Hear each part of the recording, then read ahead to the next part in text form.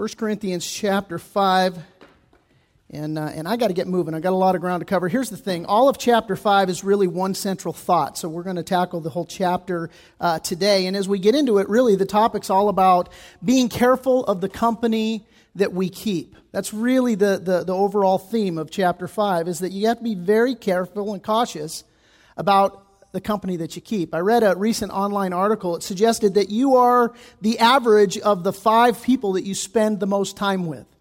In other words, if you take the personalities and the qualities and the character traits of all the 5 top people that you spend time with, and you were to mold them all into one person, that one person would be you. It's an intriguing thought. I'm not sure if I fully believe in it, but nevertheless, it's an undeniable fact that you and I, we become like those that we associate with, right? You discovered that? You spend time with people, you become like them. It's like the mother who took her young son shopping, and after a whole day at the mall going from store to store, a clerk handed her son a lollipop. And the son took the lollipop, and the mom said to him, "Johnny, what do you say to the clerk?" And he said, "Charge it." And you know, this truism that we become like those who we associate with, it works either positively or negatively in our life, doesn't it? It can work for the positive, it can work for the negative. For me, I'll give you an example of a negative example. My best friend growing up, a guy by the name of Bobby Handsaker, and if you've been here for any length of time, you've heard stories about me and Bobby. And we got into all kinds of trouble. I mean, we, used to set off M80s in the sewers when cars would go by, and we set the neighbor's garage on fire one year, throwing fireworks. We used to take our bikes down to the school and ride around on the roof. We got in tons of trouble. There was actually this one section of the roof, it was open, and we would jump over this open. I cringe as a father now. I didn't realize how much trouble we used to get into until a couple of years ago. Bobby's parents, they had bought a house, they remodeled it, they invited us over for the housewarming party, and so the families are all there, and we were their neighbors across the street, so my mom and dad are there, and we're swapping these stories about all the stuff that we used to do, all the shenanigans, and I'm like, holy cow, we were trouble. And I figured it out. The common denominator in all the trouble I used to get into was Bobby Handsaker. Bobby Handsaker was a bad influence. Now, I envisioned Bobby Handsaker talking to his kids and going, the common denominator, all the trouble I got into with that Ted Leavenworth, But I say Bobby was the bad influence, and I'm sticking to it. That's my story. And, the Bible says this about the company we keep. It says, do not be misled. Bad company corrupts good character. And as we come now to 1 Corinthians chapter 5, that is certainly the case. Now, if you're just joining us, let me kind of catch you up to speed. 1 Corinthians is a letter written by the Apostle Paul to a church that he planted in central Greece. They had gone off track. And, whenever you've got a growing church in a pagan culture, it's a constant challenge to get the people to think biblically and not to think culturally, and that's the case here in Corinth.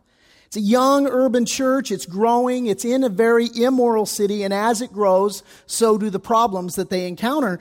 And one of the problems of trying to be a Christian in such a pagan culture is that the world around you constantly tries to press you into its mold. You've experienced that, no doubt. This is what the Apostle Paul was talking about when he warned the Christians in Rome. He said in Romans 12:2, do not be conformed to this world, but be transformed by the renewing of your mind, that you may prove that what is that good and acceptable and perfect will of God. And when Paul says do not be conformed to this world, literally translated, it means don't let the world press you into its mold. And that's exactly the case here in Corinth. It's a pagan society. It's filled with rampant sexual immorality.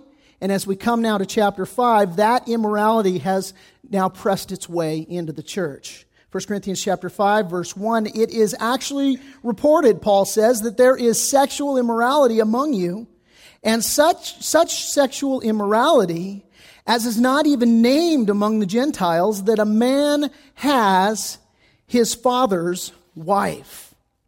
Now that phrase, sexual immorality, it's the Greek word porneia.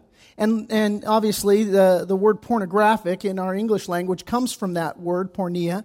And literally, here's what porneia means. It means sex that is forbidden by law. Isn't that interesting? The very word means that which is forbidden by law. You know? Sexual immorality, the term, it's a junk drawer word. It encompasses all sexual immorality, and the Bible uses this catch-all phrase because people are sneaky.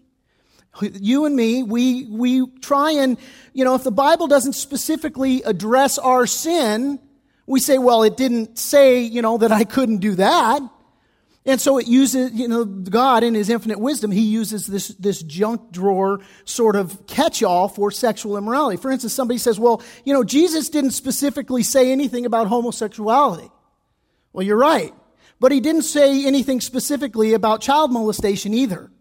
And so, to use the idea or the rationale that, hey, Jesus didn't specifically talk about this, well, the Bible has this catch-all, sexual immorality. And when the Bible talks about sex, it says don't do anything but get married, and it makes it very clear it's marriage is between one man, one woman. The Bible couldn't be more expressly clear about that. And so the Bible says, hey, don't do anything but get married and love your spouse, and that's what this means. Anything outside of that is sexual immorality. So Paul says there's sexual immorality forbidden by God, which is in the church. Now, just in case, just so you have chapter and verse for the fact that this is immoral and forbidden by God, when Paul says there's a man that has his father's wife, it's covered in Leviticus 18:8. We'll put it on the screen for you. It says this, the nakedness of your father's wife you shall not uncover. And so not only is this activity forbidden by God's law very clearly, as you've just read for yourself, but Paul says it's even perverse to the Gentiles. Let me read it again. He says, it's actually reported there's sexual immorality among you, and such sexual immorality is even named among the Gentiles, that a man has his father's wife. Paul says, hey, this is even perverse to the Gentiles, and it is. A man has his father's wife. I mean, that's like backwards scary right there. And you say, well, what's he talking? Is this his mother? Is this his stepmother? I don't know. I don't care. Is it his mother? Is his mother? I don't know. It's Kentucky crazy. That's what it is. I got the song from Deliverance playing in my head as I read this. Cicero, an ancient Roman writer, he said this. He said that this type of incest was an incredible crime and it was practically unheard of. You've heard the saying, when in Rome, do as the Romans do.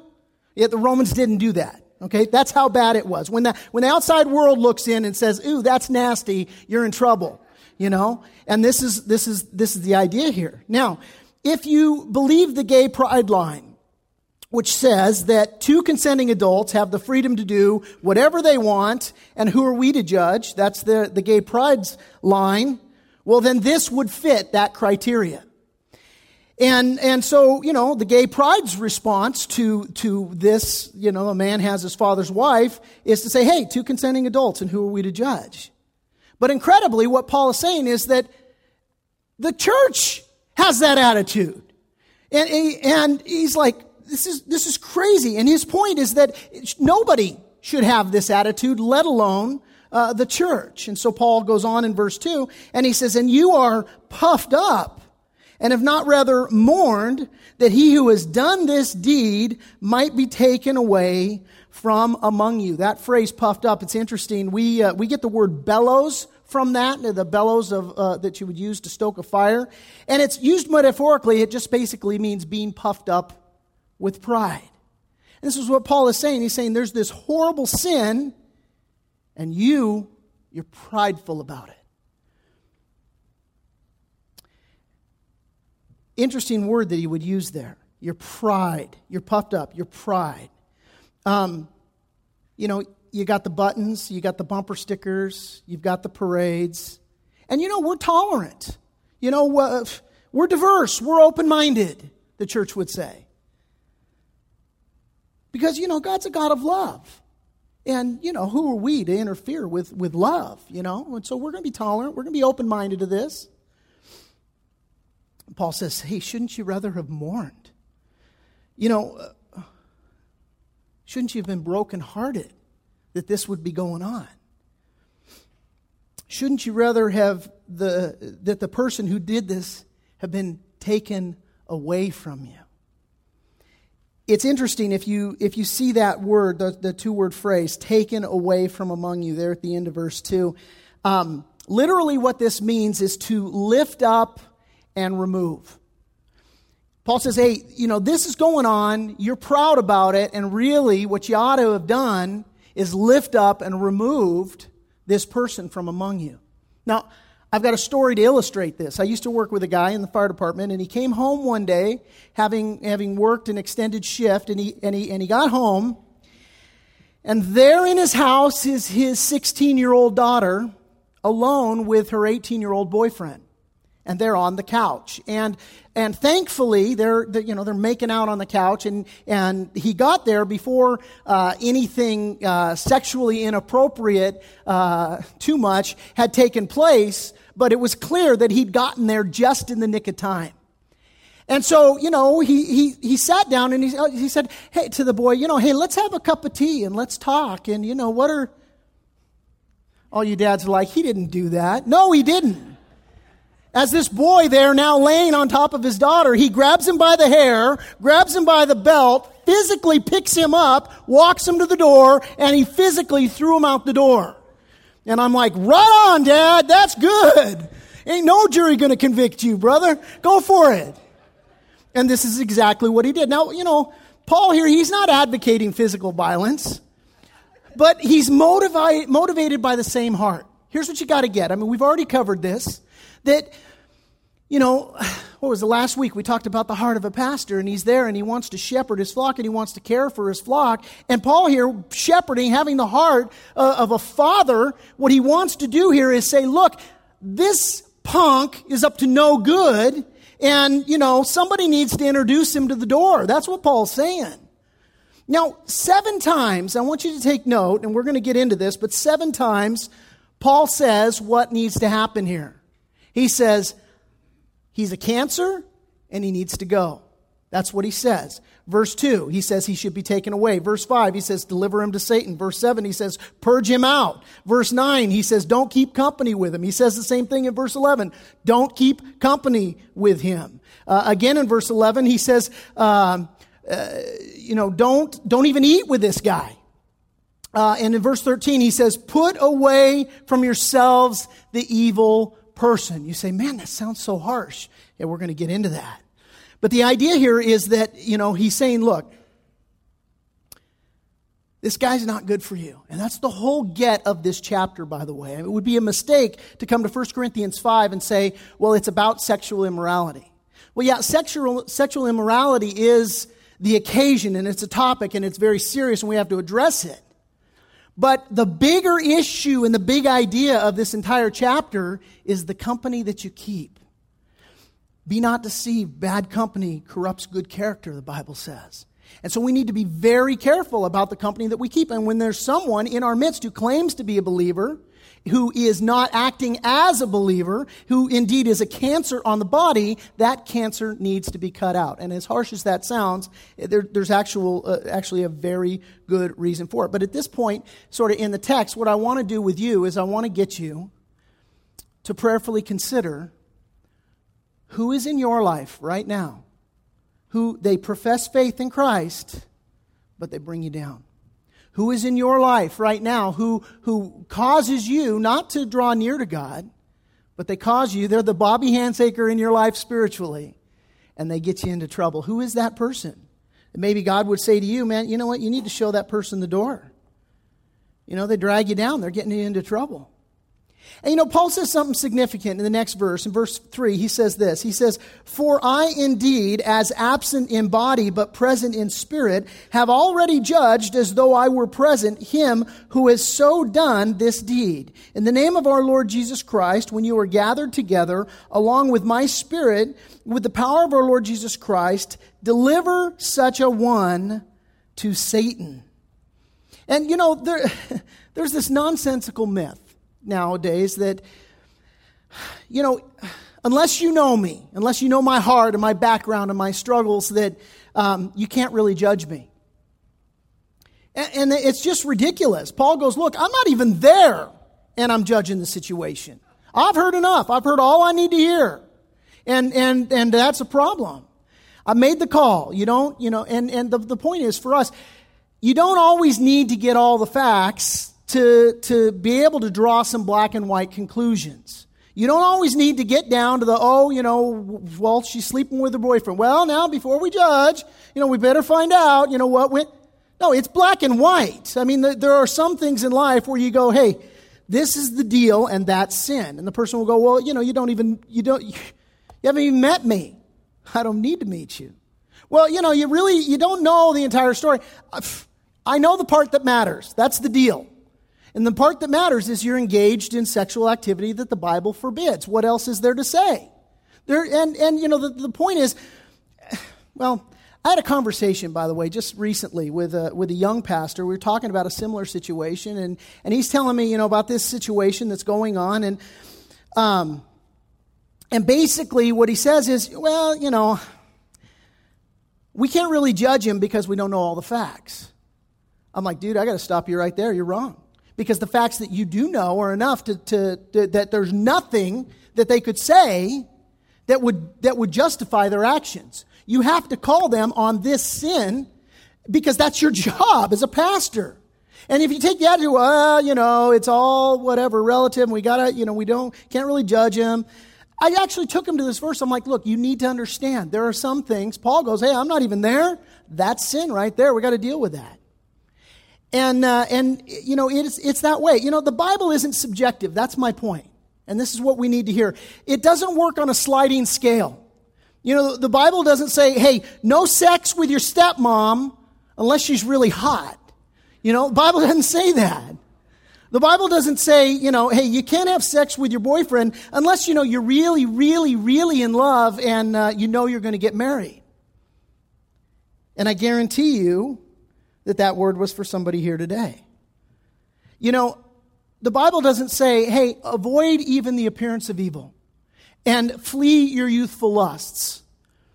It doesn't say that, but, if it's most convenient for you, yeah, I know, avoid the appearance of evil and flee your youthful lusts. But, if you need to shack up with your boyfriend or with your girlfriend because, it makes sense, it's so much cheaper, we could share the rent. And I'll counsel with a couple in pre-marriage counseling and just warn you, if you come to see me and you want me to do your marriage ceremony, one of the first questions I'm going to ask you is, hey, are you living together?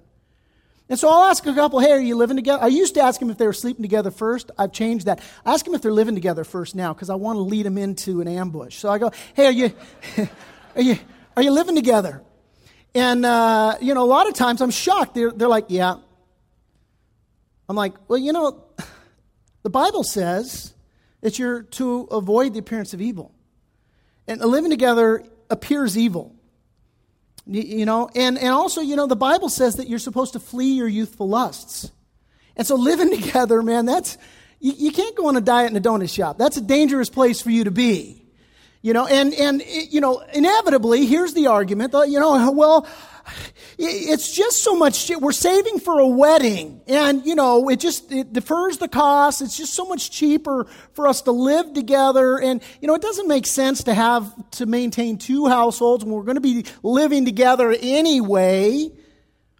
And so then I drop the bomb, the ambush question, and I say, because here's what they do inevitably too. They say, well, we're sleeping in separate rooms.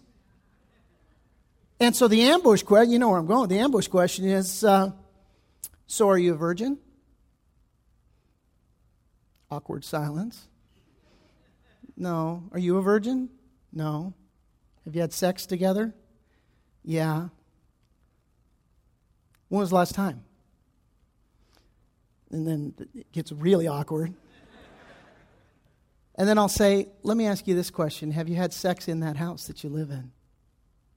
And what do you think 100% of the time the answer is? Yes. I have never once had somebody say no. I mean, they don't even have the courage to lie to me. They just say, yeah, we are, this is, and I'm like, come on, really? I mean, you're telling me you've made up in your mind all of the reasons why the scriptures apply to everybody else, but they don't apply to you. And now what you're doing to console yourself and to justify it is you're saying, oh, but, we can do that because there's all of these extenuating circumstances and reasons, and, the Bible's not black and white, and I can sort of meander it. But the very excuse that you give is not even based in truth or fact. You see, and we do this in our life all the time. Everyone thinks they're the exception to the rule. And another point of application for you today, again, is what rule do you think that you're the exception to? What circumstance, what situation in your life, and I trust the Holy Spirit already speaking to you, what are you the exception to what rule are you the exception to? You're sleeping with your boyfriend and you're justifying it. Oh, God knows my heart. He knows we're in love. You're shacking up for all the reasons I just said. You're watching sexually explicit material. You're justifying it. Well, you know what? We watch it together as a couple. Everybody thinks they're the exception to the rule. It's quiet in here. It's uncomfortable, isn't it? And so Paul says this. He goes, you know what? I don't need all the facts. The facts I've got right now, they're plenty enough. I've passed judgment. And so he continues in verse 5 and he says this. He says, deliver such a one to Satan for the destruction of the flesh, that his spirit may be saved in the day of the Lord Jesus. Now you say, well, that sounds cruel. No, it's actually a very, very loving thing for Paul to do. See, because Christians, guys, they have two options. They can repent or they can be disciplined. That's our options as Christians, repentance or discipline. And if you repent, then there's love, then there's support, then there's grace, then there's mercy. These things are available to those of us who will repent. And this is the get of a Christian. Day by day, the Holy Spirit will show up in your life and He'll convict you of sin in your life. If you're in tune with the Holy Spirit, it will be a daily process. For some of us, it's an hourly process. It's a minute-by-minute process. I watch the news. It's a second-by-second process. I'm losing my temper. I'm yelling at the TV. Hey, slow to wrath. This is the idea there, Pastor Ted. If you respond to the chastening of the Lord with repentance, then the church doesn't push you away. Then the church pulls you closer. We're going to walk with you. We're going to acknowledge that we're all sinners. We're going to help you get on track. That's what we're going to do. But if you're unrepentant, then the only option for you, if you claim to be a believer, that's an important distinction, is that it's time for discipline. And that's where Paul left it in chapter 4. At the end of chapter 4, if you remember, he says, look, shall I come to you with a rod? Or shall I come to you in love and gentleness? As a good father, hey, the option's yours, man. Here's the deal. You're in sin. Which way is it going to go down? Are you going to repent, or is it time for discipline? So the repentant person gets the tender hand of love, but this guy that we're reading about here in chapter 5, he's unrepentant, and so he gets the rod. And the rod means that he gets handed over to Satan. That's how it works. And the handing of him over to Satan, here's how it works practically in the church. You don't get the privilege to continue to be in the church and have Christians love you and be in community with you. That's what it means to hand somebody over to Satan. They're caught up in sin. They claim to be a believer, but they're not changing their pattern. They're not repenting. You reach a point where you say, all right, this is where our fellowship ends. This is where you go your way and I go my way. And I'm going to turn you over to Satan. And Christians have a really hard time doing that. But the fact is, we need to do that. We can't support and nurture you in a life of unrepentant habitual sin. Because then, if you're unrepentant and you're in habitual sin, you're not fit for the church, so now it's time you must leave the church.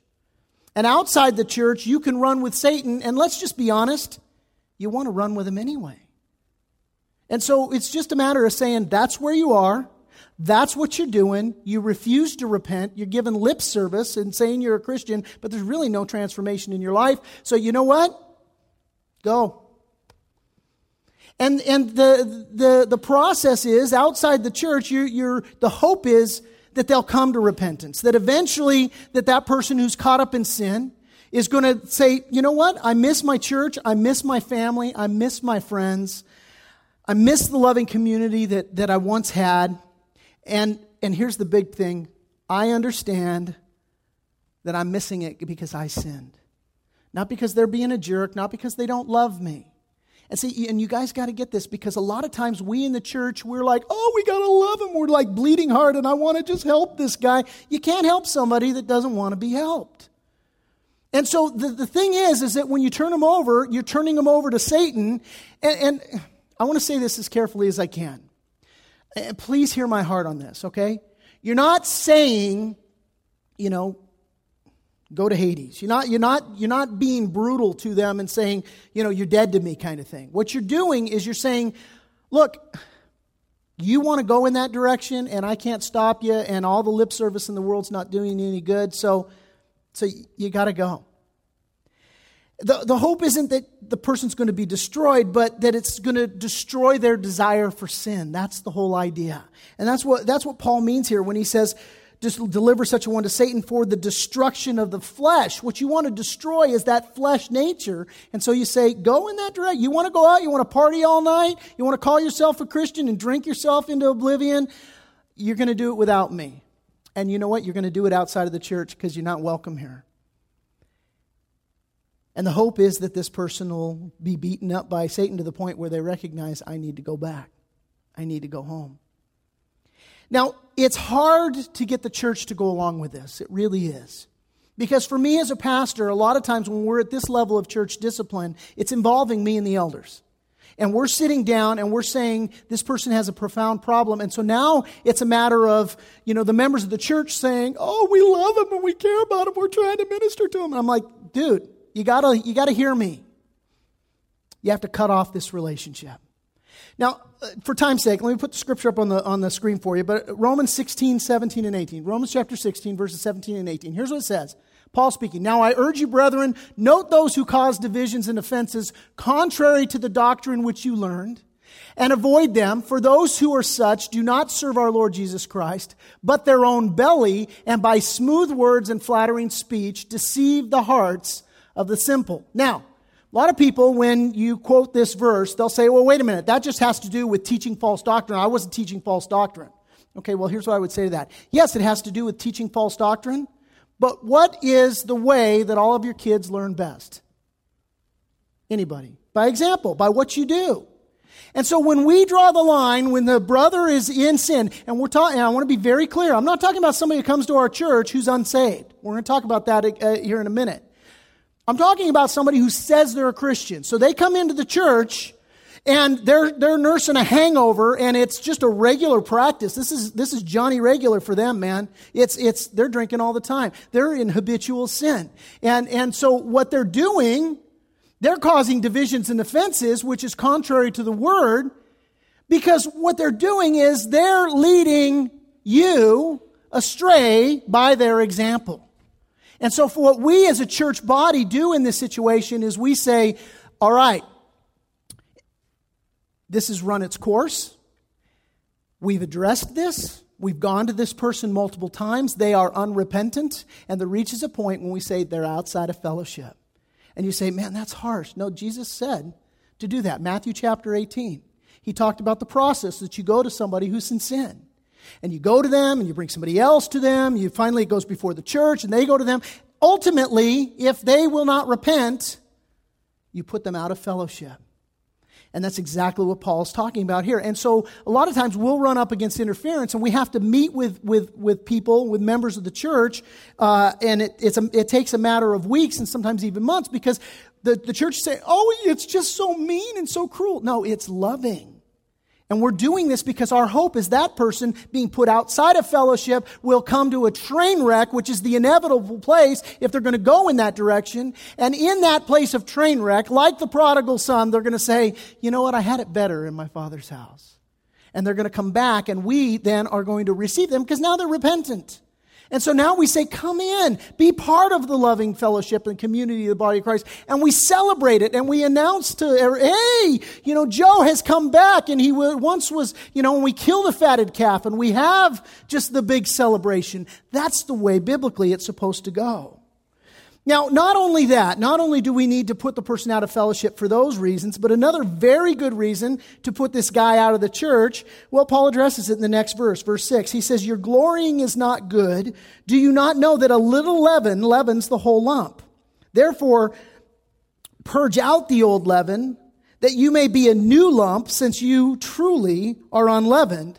For indeed Christ, our Passover, was sacrificed for us. Therefore, let us keep the feast, not with the old leaven, nor with the leaven of malice and wickedness, but with the unleavened bread of sincerity and truth. Here's what Paul is saying. He uses this example of leaven. And leaven is yeast. It's this picture of sin. Now, just in case you haven't heard the description, here's how yeast works.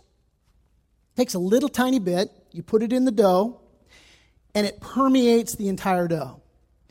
And what yeast does is it actually makes the dough rot. And as this rotting process takes place, these gases are released and the dough rises. When you bake a loaf of bread and you cut into it, you know all the little dimples that are in that, all the little pockets that are in bread? Those are gas bubbles that, now have been opened when you cut that bread open. All those little nooks and crannies that your butter flows into so nicely. That is the rotting fermentation process of yeast working its way through the dough. And it permeates everything. Here's the other thing. It lasts, perpetually, as long as it continues to come into contact with the dough. If you buy sourdough bread, Pioneer sourdough bread, do you know where that originated? Back in the 1800s. And what they did is they had this original batch, the mother batch or whatever they call it, and they make this bread. And what they do is they take a little tiny pinch of the loaf, pinch of the dough out of this batch. And then they go and they make a new batch of dough and they put that pinch of dough in the new batch. And the fermentation process and it permeates and it goes. So now they're going to take that bread and they're going to bake it and they take a little bit of that dough and they stick it in the next batch. And they've been doing that since the mid-1800s. When you bite into Pioneer bread, part of the dough that made up the actual loaf that you're eating originated back in the mid-1800s. And they just take it from dough lump to dough lump to dough lump. What a picture of sin. Sin permeates. It affects everything. It's like a cancer in the body. And so what Paul is saying here is very clearly, purge out the old leaven. You got to remove the sin. It has to be out. And he gives an interesting illustration here. He says, let us keep the feast not with the old leaven or the leaven of malice or wickedness, but with the unleavened bread of sincerity and truth. What he's talking about here is the Passover feast. And, part of the Passover ceremony included that you had to clean the house of all traces of leaven, and you couldn't eat anything with leaven for a whole week, and you had to put blood on the doorposts of your house so that when the angel of death came, it would pass over your house. And it's very symbolic. It's looking forward to Jesus Christ, who removes our sin, that's the blood on the doorposts of the house, as well as our part not to abide in sin, and by, making sure that the leaven is removed. And so where Paul is going with this is he's making it clear that at a certain point, Christians need to judge unrepentant Christians. It's that simple. Some of you will struggle with this and you'll say, you know what, Jesus didn't, you're saying that I should judge Christians. Didn't Jesus say not to judge? Yeah, he did. I'll put it up on the screen for you. It's Matthew 7, chapter 7, verse 1. He says, judge not, that you not be judged. But what you have to understand is the context in which he said it. So let me put verses 1 through 5 up on the board, or the following verses. He says, judge not that you not be judged, for with what judgment you judge, you will be judged. And with the measure you use, it will be measured back to you. And why do you look at the speck in your brother's eye, but you do not consider the plank in your own eye? Here's the idea. He's talking about hypocrisy. He's saying, don't judge in hypocrisy. He's saying, if you approach a person and you say, My wife and I were talking about you last week after I came home from my adulterous affair and quit beating her, and we decided that you've got a bad marriage. That's what Jesus is talking about here. Don't be a hypocrite like that. See, if we live like that in hypocrisy, well, then I never have to deal with my own sin because I can just look at you and talk to you about your sin. That's the point Jesus was making. But in the context of this, when you honestly commit to being serious about your faith and your walk in Christ, and you commit to growth and accountability in Christian community, well, Jesus says then that judgment is part of the package. It just is. You judge yourself, and then you judge others. That's the point. And some of you are still struggling with this. You're saying, man, I'm still not convinced. I'm still weirded out about you talking about judging people. All right, look at verse 9. Paul says, I wrote to you in my epistle. Now, by the way, when he says I wrote to you in my epistle, he's referring to another epistle that preceded this one. 1 Corinthians is actually 2 Corinthians. We don't know where this epistle that he's talking about is. It's been lost to time. You can speculate as to why. Maybe he wrote it when he was in the flesh. That's my personal take on it. He was so mad at the Corinthians that his first epistle to them was filled with maybe just a sinful rant. You losers, you're blowing it. But at any rate, he says, look, I wrote to you in my epistle not to keep company with sexually immoral people. Now he's going to clarify what he meant. Verse 10, he says, yet I certainly did not mean with the sexually immoral people of this world, or with the covetous or extortioners or idolaters, since then you would need to go out of the world. What he's saying is that he's saying, look, I'm not telling you to judge non-Christians. And as Christians, we do that all the time. As Christians, we get this backwards. And what we have a tendency to do is to judge the unsaved world, and we give our Christian brothers a pass, even if they're involved in gross sin. And we do this in the name of grace and whatever we want to call it. I love him. I want to be a loving brother. Paul's saying that's backwards. See, because it's hard enough for Christians to act like Christians, and we have the Holy Spirit. So if you've got the unsaving world, and maybe you're here and you've not surrendered your life to the Lordship of Christ, so which I would say, welcome. I'm glad you're here, and you're welcome here. And you don't have your whole life together, and maybe your neighbor drives you crazy, and he goes out drinking all the time, and you're trying to talk to him about, man, it's dangerous, and you're putting your life in danger, and all your money's going into a bottle or whatever it is. If he doesn't know Christ, that's not don't pass go. Don't collect $100, whatever it is. You got to talk to him about his issue. He needs Christ first.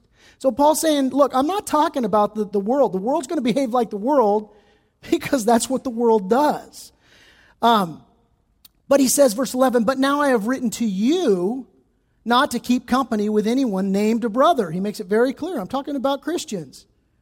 They call themselves a Christian. Don't keep company with them if they're sexually immoral or covetous or an idolater or a reviler or a drunkard or an extortioner, not even to eat with such a person. For what do I have to do with judging those who are outside? Do you not judge those who are inside? That's a rhetorical question. The answer is yes, you judge those who are inside. That's the point he's making. Verse 13, but those who are outside, God judges. Therefore, put away from yourselves the evil persons. Here's the deal. Paul's making it very clear. And he's saying, look, you need to have Christian judgment. Judgment starts in the house of the Lord. And we as a loving body, we need to love one another enough that, hey, if you're in sin, that I need, be mindful of my own walk, yes, but I need to love you enough to come to you and say, man, you are in sin, and we need to do something about it. And you need to love me enough to do the same thing. It needs to happen. And, many people still, they're uncomfortable with this idea of judgment. And they're like, I'm still weirded out about, judging. Well, we judge all the time. Seriously, we judge all the time. If somebody comes up and they say, I'm a convicted child molester, can I teach children? No. It's a judgment. Well, you're judging me. You bet your booty I'm judging you. Yes, sir. If I'm driving down the road and you're hitchhiking on the side of the road and you look like, the Unabomber, I'm not picking you up.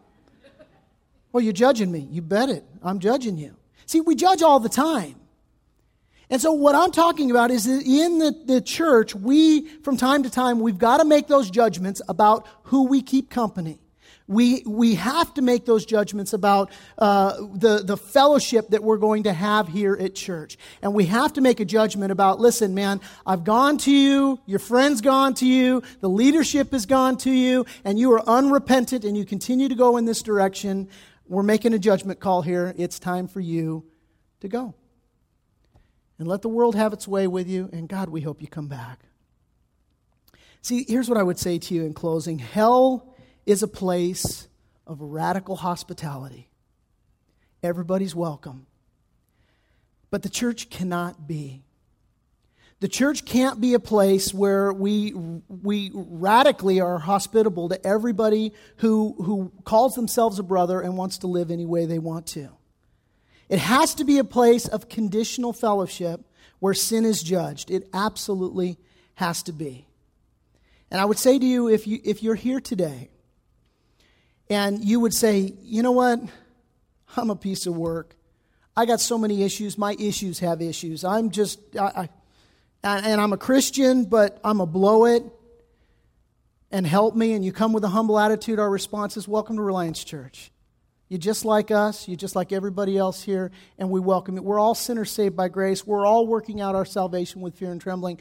This is a place to do it. And if we're going to have a humble attitude and an attitude of a willingness, not that we're perfect, not that we don't fall, but the Bible says a righteous man falls 7 times. May fall 7 times, but he gets back up again. So if you're here today and that's you, then you're welcome. My question for you is, are you a Christian? Have you repented of your sins? Have you put your faith in Jesus? And do you want to change? Do you want to repent? Do you want to get better? And if that's your heart, then you're welcome here. And together, we're going to seek the Lord. If you're dealing with a sin issue here and you come in with a repentant heart and a humble heart that says, I need work, I keep blowing it. That I want to do, I don't do. That I don't want to do, that's what I do. I need help, and I'm going to humble myself. If that's you, we will get you in counseling. We'll get you resources. We'll get you plugged into home fellowship. We will labor and strive with you, absolutely. But if you're going to come here and call yourself a believer, and then you're going to engage in a habitual life of sin, you should expect at some point somebody's going to ask you to leave. And that sounds harsh, but please know that it's love. Because what we're doing here, guys, we're not playing church. We're called to be the church.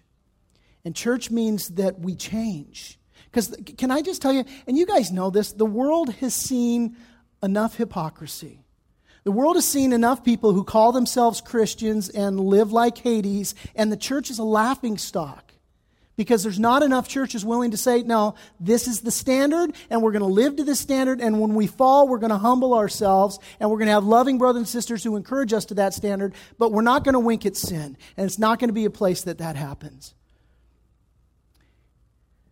If you're here and you don't know Christ, I would tell you that as we pray and partake of communion today, I'm going to give you the opportunity just to pray and humble yourself and receive Christ. And if that's you, you can enter into Christian community, and Jesus will meet you. He will equip you, and He will guide you into a life of blessing. But He's not going to bless your sin. It starts with humility and a humble, absolute commitment to the Lord.